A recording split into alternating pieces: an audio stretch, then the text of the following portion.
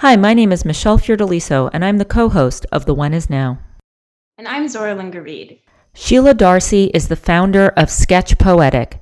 After 20 plus years as a facilitator, coach, and consultant in the technology and digital agency space, she began to sketch daily to address her anxiety and process past trauma. What started as an emotional release soon became a catalyst for her own transformation. It also led to Sheila's greater purpose of elevating art as a tool for self-reflection, self-care, and healing. Her book on how to sketch through what you go through will be out in 2021. You can follow her on Instagram at SketchPoetic or visit her website, SheilaDarcey.com. This is Sheila Darcey. She is phoning in from Venice, California, and she is the founder of SketchPoetic. Sheila, why don't you tell us about SketchPoetic, and well, tell us what it is first. SketchPoetic. Well, about 4 years ago, I hit a threshold in my career. And I say threshold, I achieved where I wanted to go. I was managing director of an innovation agency. But something was happening in coinciding with that is my fear of flying. I had a major fear of turbulence.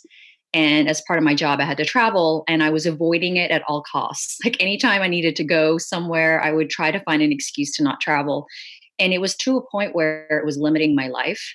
And add to that the stress of work and the responsibilities. And I felt an overarching sense of pressure and lacking of purpose in my life. And so I just finally decided to address it. And so the severe anxiety that I was experiencing, I finally decided to go see a therapist, which I had so much stigma around therapy. My culture doesn't really talk about mental health. And it's not something that is even part of our language, right? Nobody really spoke about emotions. So I didn't know what to expect. And then when I went to see a therapist, she explained what anxiety was. And it really was about emotions I had been suppressing that was basically showing up in my body. And so she recommended that I find a practice or an avenue to release those emotions. So I tried yoga, and I'm terrible at yoga. I tried writing, which I love to write, but for some reason, I think because emotions are so complex, I had a hard time writing about it because I didn't know exactly what I was feeling most of the time. I just knew I was feeling something. And then I remembered when I was a kid, whenever I was going through a lot of trauma in my childhood, I remember just playing and sketching and painting and, just doodling. And I thought, you know what, why don't I just sketch daily just to see if that works? So I didn't go into it with anything other than a curiosity. But what ended up happening is every day I was sketching poetic. And what that means to me is it wasn't art. It was taking the emotions I was feeling at that moment and releasing it on paper, almost like purging everything that was inside of me outside. 30 minutes of just releasing visually what I was feeling inside. And through the process of it, I started to observe a dialogue that was happening between what was being expressed on paper with all the thoughts that were permeating in my mind. And I think that's probably why the other avenues like yoga and meditation and writing didn't work for me, because in those avenues, I felt like I was trying to not think about my thoughts. I was trying to push it away. And this was inviting me to listen to those thoughts. And there was this beautiful dialogue happening between the marks I was making on paper with what I was thinking. So that's SketchPoetic. I basically decided to start a movement. I'm calling it a movement because once you tap into something so beautiful, so transformative, I just wanted to share it with the world. And that's truly how it all started. Wow. I guess I'm curious about this transition from business, more or less. Yeah. Right. So from that to this other more amorphous movement that you have control over and power over, how was that transition for you? And how did you find yourself in that role, in this new role as like leading this movement? Yeah, it's a great question. You did say a couple of words that I want to touch on later, which is power and control, which is at the heart of why I did this. So I was in the consulting space for 20 years. And part of consulting is your ability to facilitate big brands, executive level conversations, and trying to move them to their ultimate purpose as a company. So it wasn't that very different, Zora, to be completely honest. The only difference was, instead of me facilitating other people, I ended up using those facilitation skills for myself. So in essence, I when you start with facilitating a room, the very first thing you ever is to understand what is the question we're all at and trying to answer, right? For me, there was only one question. Who am I? Who am I today? Because 20 years ago, I was a different person. A year ago, I was a different person. So the question that I was always asking myself is, who am I? And how am I showing up in the world? And so I never abandoned the business world. I actually still have a day job, and I am still using my skills of strategy and consulting.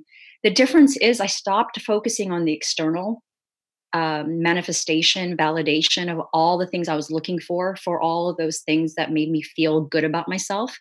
And I just started to open that door that I had been pushing away for 20 plus years. And there's something about the corporate path that I feel feeds into a lot of people's insecurities, a lot of people's lack of understanding of what makes them who they are, because a lot of it is very externally focused, right? A lot of, targets, profit, all these things that drive us to create the power, which is why I wanted to circle back to your comment about power and control. It's all false. All that power and control is all externally measured, but the real measure of power, the real measure is purpose. The real measure is being aligned with who you are and making sure how you are inside is showing up in the external world, and not being able to compartmentalize everything in your life. I'm a mother, I'm an executive woman, I'm a wife, I'm a friend. Being holistic in that perspective really requires you to go inward. Thank you. You're welcome. And I'm always going to answer it from that place, because for so long, I would always answer these types of questions with a very, what I call surface answer. And this practice really not only allowed me to welcome those conversations in, but once you see, you can't unsee it. Once you go beyond the surface of who you are, and speak other ways of going to that, to that purpose of mission of who you are and what you do. You said this thing that I loved, which is once you see something, you can't unsee it. So once you start showing up for yourself on the page in that way, and you start to get in touch with what you're really feeling, how did that change how you were interacting in the corporate world? Yeah, great question. Let's first address the first question, which is how did it help? And to be completely honest, the anxiety will always continue to be there, because all anxiety is a fear of the unknown. And there's so much in the world today that is unknown. I think it would be foolish of me to say I completely have healed that part. So it's the awareness of the anxiety that helps. So that's the first thing I would say, Michelle. It's just knowing that I have it, knowing that it is part of my life and part of how I cope with uncertainty. What has happened, though, is because I'm aware, it has diminished the effect it has in my life. So before, it would control my life. I would do everything I could to control, that's that word again, Zora, control the anticipation of the anxiety. So that's why I didn't want to fly. And then when I was in the moment of anxiety, I did everything I could to hold on and grip, like deathly grip. And that shows up not just physically, but emotionally. So I basically powered through everything. And I did it with optimism and happiness and all of those things. But what I wasn't doing was acknowledging that emotion was there to serve me. So how it helped me in the corporate space is the same way it helped me in life, is when you can make peace with the fact that all emotions are there to serve you. I don't care what the emotion is, sadness, joy, fears of abandonment, not being seen, all these complex emotions. If you can look at the emotion and understand that it's a guidepost or a something that you should take a moment to reflect on, to contemplate, and then learn from, what you end up doing is basically seeing yourself in the ways that needed to be seen. And that's the part that I think was the most healing for me, is in my life, I thought there was only one way to show up, which is this lightness, light meaning joy, light being of service to people, light being gratitude. But what I found, this is the part that I think is so healing to hear, is there was a lot of darkness in my life, not just from the experiences I had, but even in the corporate space, right? There's a lot of experiences where you feel disempowered, you feel small. And those aren't emotions that we tend to welcome and embrace in our day to day. But if we can see that and realize that this is all part of who we are, and we are going to struggle with those parts of ourselves, and see them as, and that does that yin and yang symbol, right? If you can see yourself as both, then you do show up in the world very differently, because you kind of cut through all the crap, to be honest. That's the reality. You cut through the crap, you cut through the surface of this interaction of like, let me get to know you, but really we're not really talking the truth of who you are. The moment you show up that way, it creates one thing, and it's the word safety. If I'm talking to Zora for the first time, the way I'm showing up today, she sees that I'm showing up. So she's more likely, and you are more likely, to open up to me, because you feel there's a safe space in that conversation, because I'm showing up for me, not because of any other reason. So it's a mirror, and it's a reflection of the invitation to do it for yourself, which is what really SketchPoetic is about. I really relate to this feeling of, in the past, being so associated with wanting to present oneself in a very specific way, in a positive way, and then sort of becoming more aware of that and trying to alter that. I guess I'm curious, any issues along the way? Was it difficult to make this? I mean, it probably was difficult to make this transition, but could you speak to any of the conflicts that might have arose along the way? So you're going to be surprised by this answer. It wasn't difficult, which is actually why it was difficult. So let me explain. My entire life, I've worked my ass off. I have been such a hard worker, and there's so much grit. And everyone tells you, that's the thing about the corporate space and the business world. You know, they herald this idea of grit and work hard, and everything has to be leveled up, and it's gamified, and like, it's so intense. And then I started to do this practice. So the first thing I did is I found a job that allowed me to do it. So I basically quit that previous job, which was highly stressful and a lot of pressure. And I just realized it's not serving me anymore, that role. And so I found a job that I could still contribute value and impact, but it was much more balanced in terms of hours. My mind was always at work. And so I kind of created an environment where I was able to ease into the daily sketching. But what was really shocking for me, Zora, was how easy it was. And that was the discomfort. It's like, it can't be this freaking easy. Like, it's got to be harder. Like, transformation has to be this huge, like, butterfly, effect. And I was telling Michelle yesterday with her parents that nobody tells you that growth and transformation can be sitting there and doing nothing. It seems so counterintuitive, but sketching feels like so easy.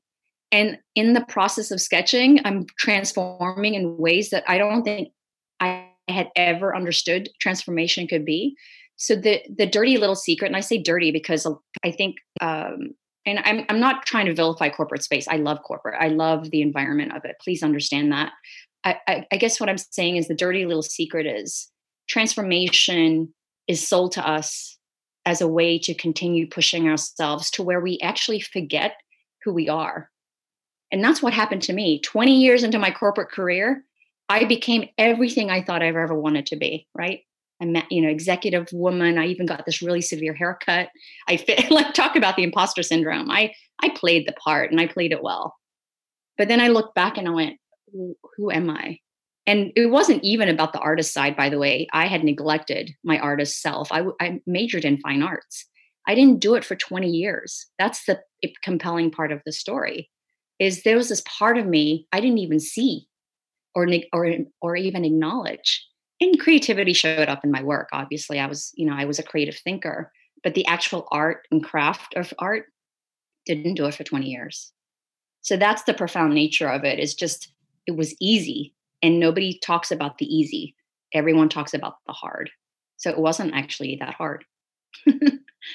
It was just the commitment to doing it daily and setting boundaries to honor it and revere it the way I have been revering it. So I make sure my daily sketching holds as much reverence as I would an executive pitch to a startup, because that's how much value it brings into my life.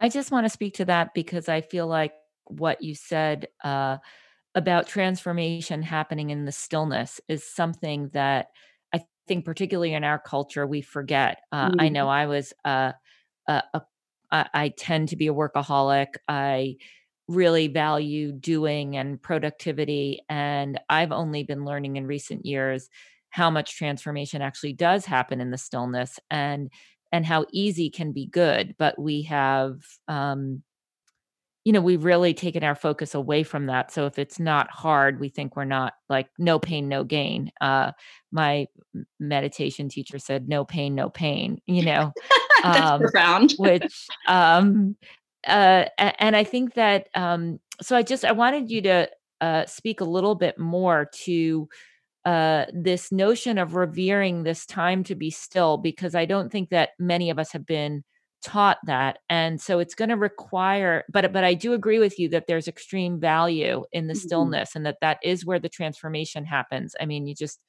look at a chrysalis, and you see, like, there's not much motion going on there, but there's so much going on inside. And so some kind of paradigm has to shift for all of us to grant ourselves the permission to have that kind of stillness so that we can transform. And since you have been working with people in workshops doing SketchPoetic, and, granting yourself this permission and granting others this permission to embrace this stillness with reverence, I was wondering if you could speak to that in terms of how can we start to shift that. I think it's probably the most important question. There's one word that brings it all up, is fear.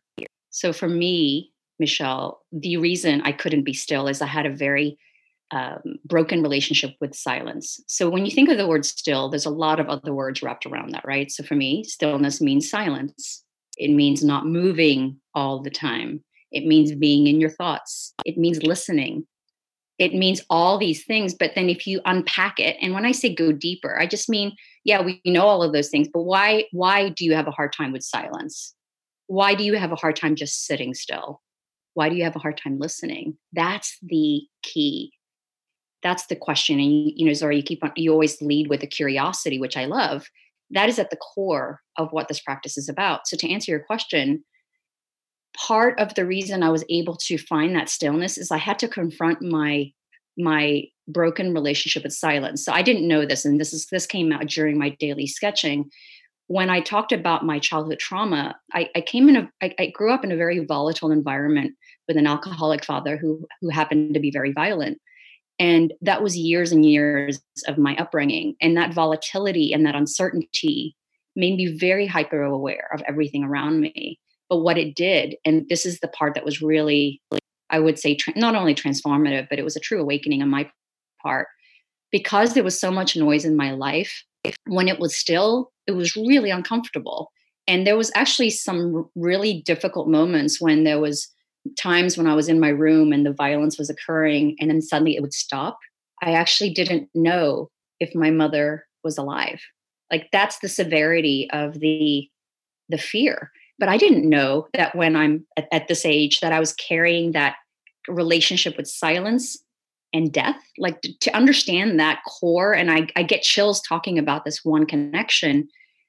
I wouldn't have known that had I not taken the moment to reflect on my relationship with silence. So in the workshops I've done, Michelle, people have uncomfortable relationships with silence or being still because oftentimes something happened in their lives where they have associated an emotion and experience, a memory, with that stillness.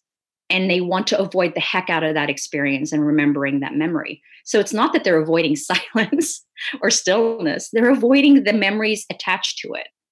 That's the part that is transformative. And I'm going to go back to the word safe, right? I'm not a therapist. I'm not a psychologist, but I can tell you every person in the world wants to feel safe. Like, how would you not? But the thing that nobody really told me is that I have no control over the world. I can try to put myself in a room with padded walls and pretend like the world is safe, and it's not. And so the only way I could ever foster that safety that I had been desperately seeking all my life was to find it within. And once I started to really center myself, so I associate the word stillness with safety. They're so intrinsically tied for me, so that no matter what's happening in the world around me, if I can be still in my own self and feel grounded in that, there's a piece to it I cannot describe, and sketching got me there. There was something in sketching that allowed me to tap into the unconscious. So that's the unspoken part of, and we could probably touch on that a little bit more. There's a psychology and a science behind what I do. And it is about tapping into your unconscious. That's the part that, whether or not we know it, intrinsically and unconsciously affects our lives. How would you recommend getting started? The number one question I get asked. In fact, just before this podcast, I had somebody ask me about a workshop I'm about to host. And they said, have you thought about posting your first sketches? Because it's really intimidating going into your feed. And I said, look, I get it. But even if I posted my very first sketches, which were shaky and uncertain, it still wouldn't tell the story because people think it's art. This is an art. It is art in terms of the definition that at the end of it, you create some beautiful, create a piece that is an expression that by definition is art, but the practice is not about art. So to get started, is the first thing is to think about it as not art.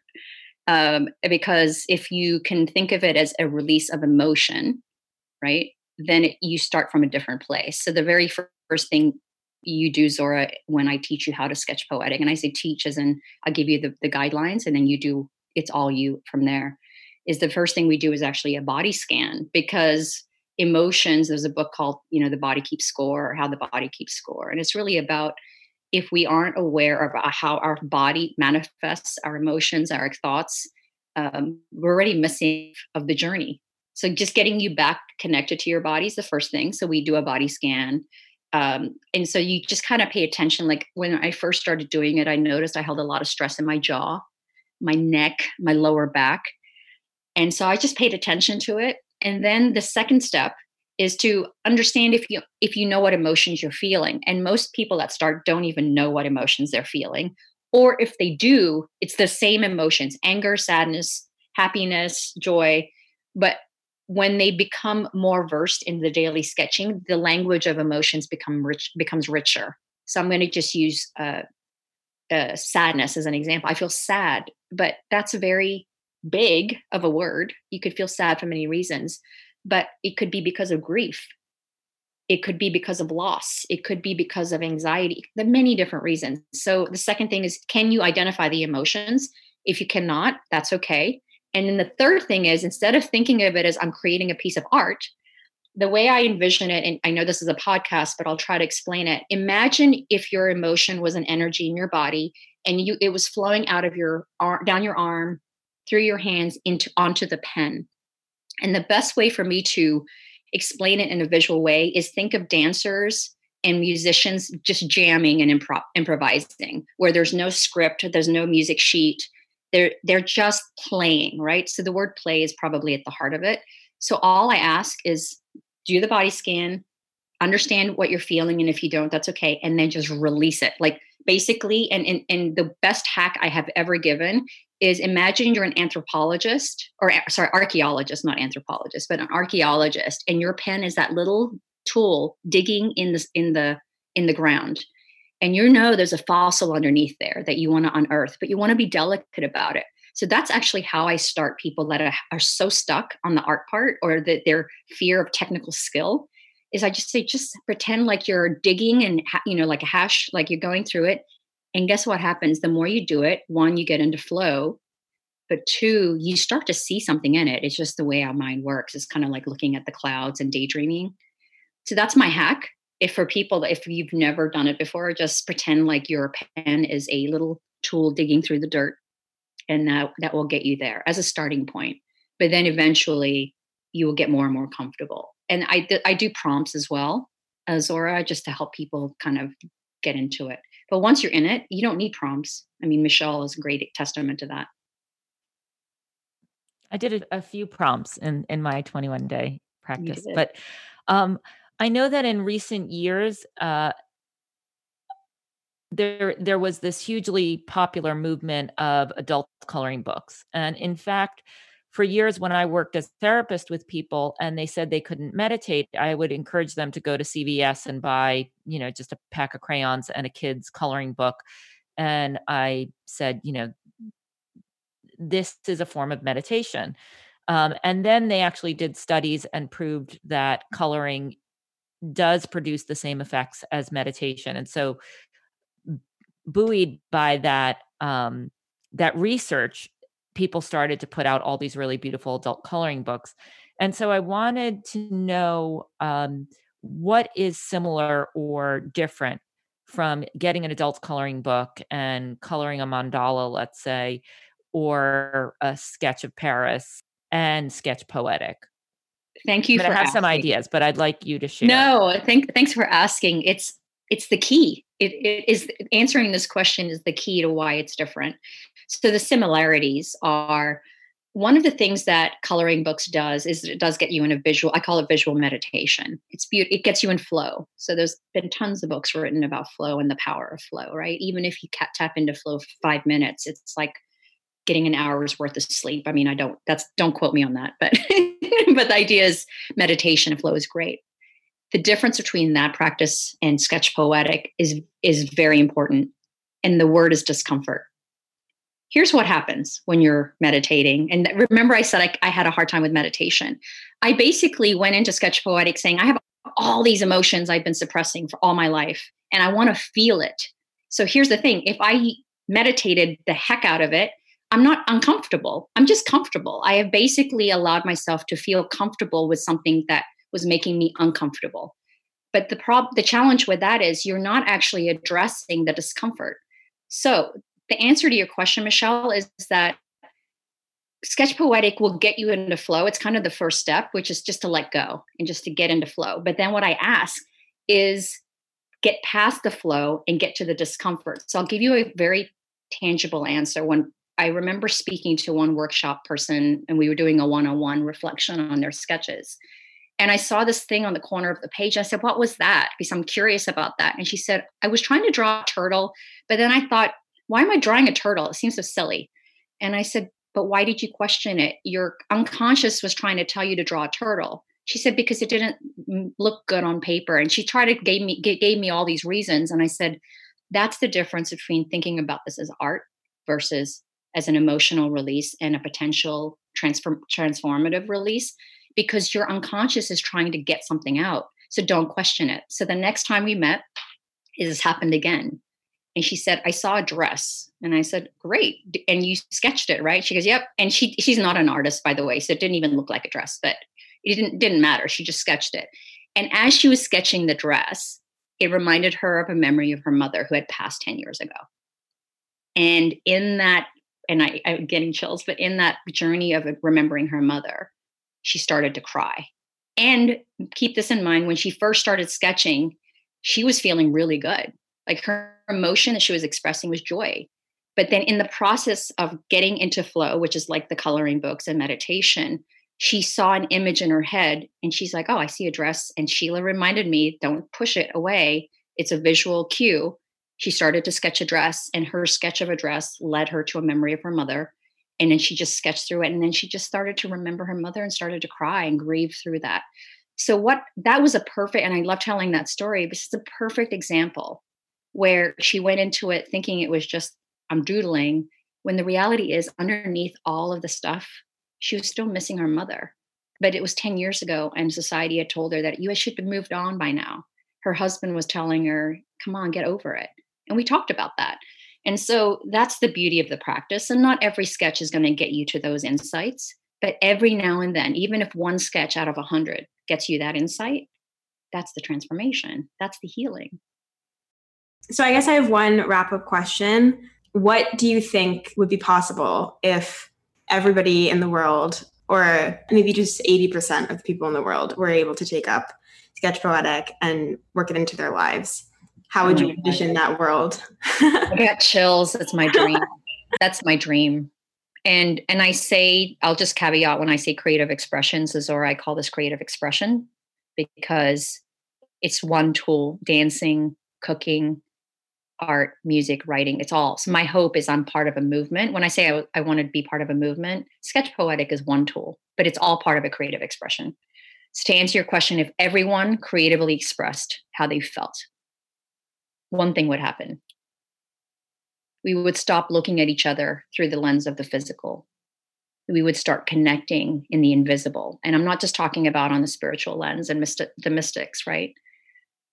What happens is we're so triggered by what we see we forget that it's the stuff that you don't see actually that is equally as important. So what will happen, and I've seen this already in the workshops, when people do these groups and then they start to connect, they see beyond the gender, they see beyond the color of their skin, they see beyond the socioeconomic background of what house they live in.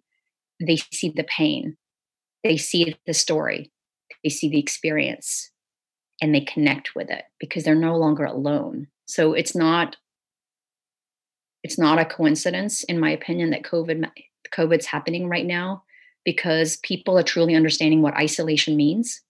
And I'd say in the beginning of COVID, isolation meant being stuck in the house.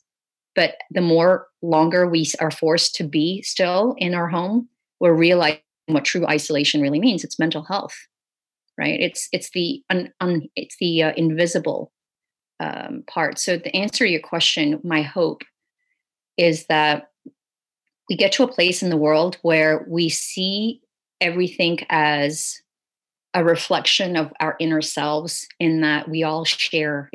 We share a universal struggle, suffering, love.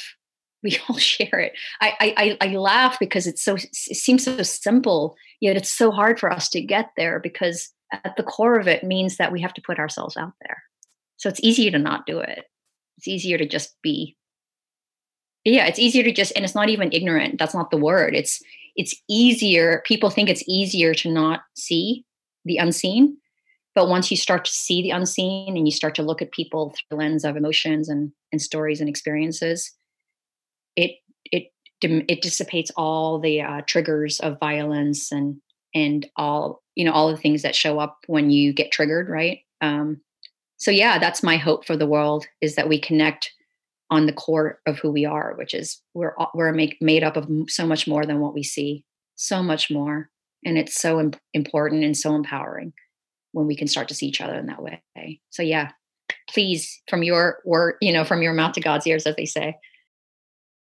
Thank you so much, Sheila, for being with us and for sharing about SketchPoetic and your journey. It's been so lovely to be with you. The When Is Now is co-hosted by Michelle Fiordaliso and Zora Ilunga Reed. It's produced in Los Angeles, California by Jack Zager. The next free 21-day coaching program begins on Monday, October 5th. Use it to find your purpose in our changing world by signing up on thewhenisnow.com. You'll also find complete show notes there. Thank you for listening, and remember, the when is now.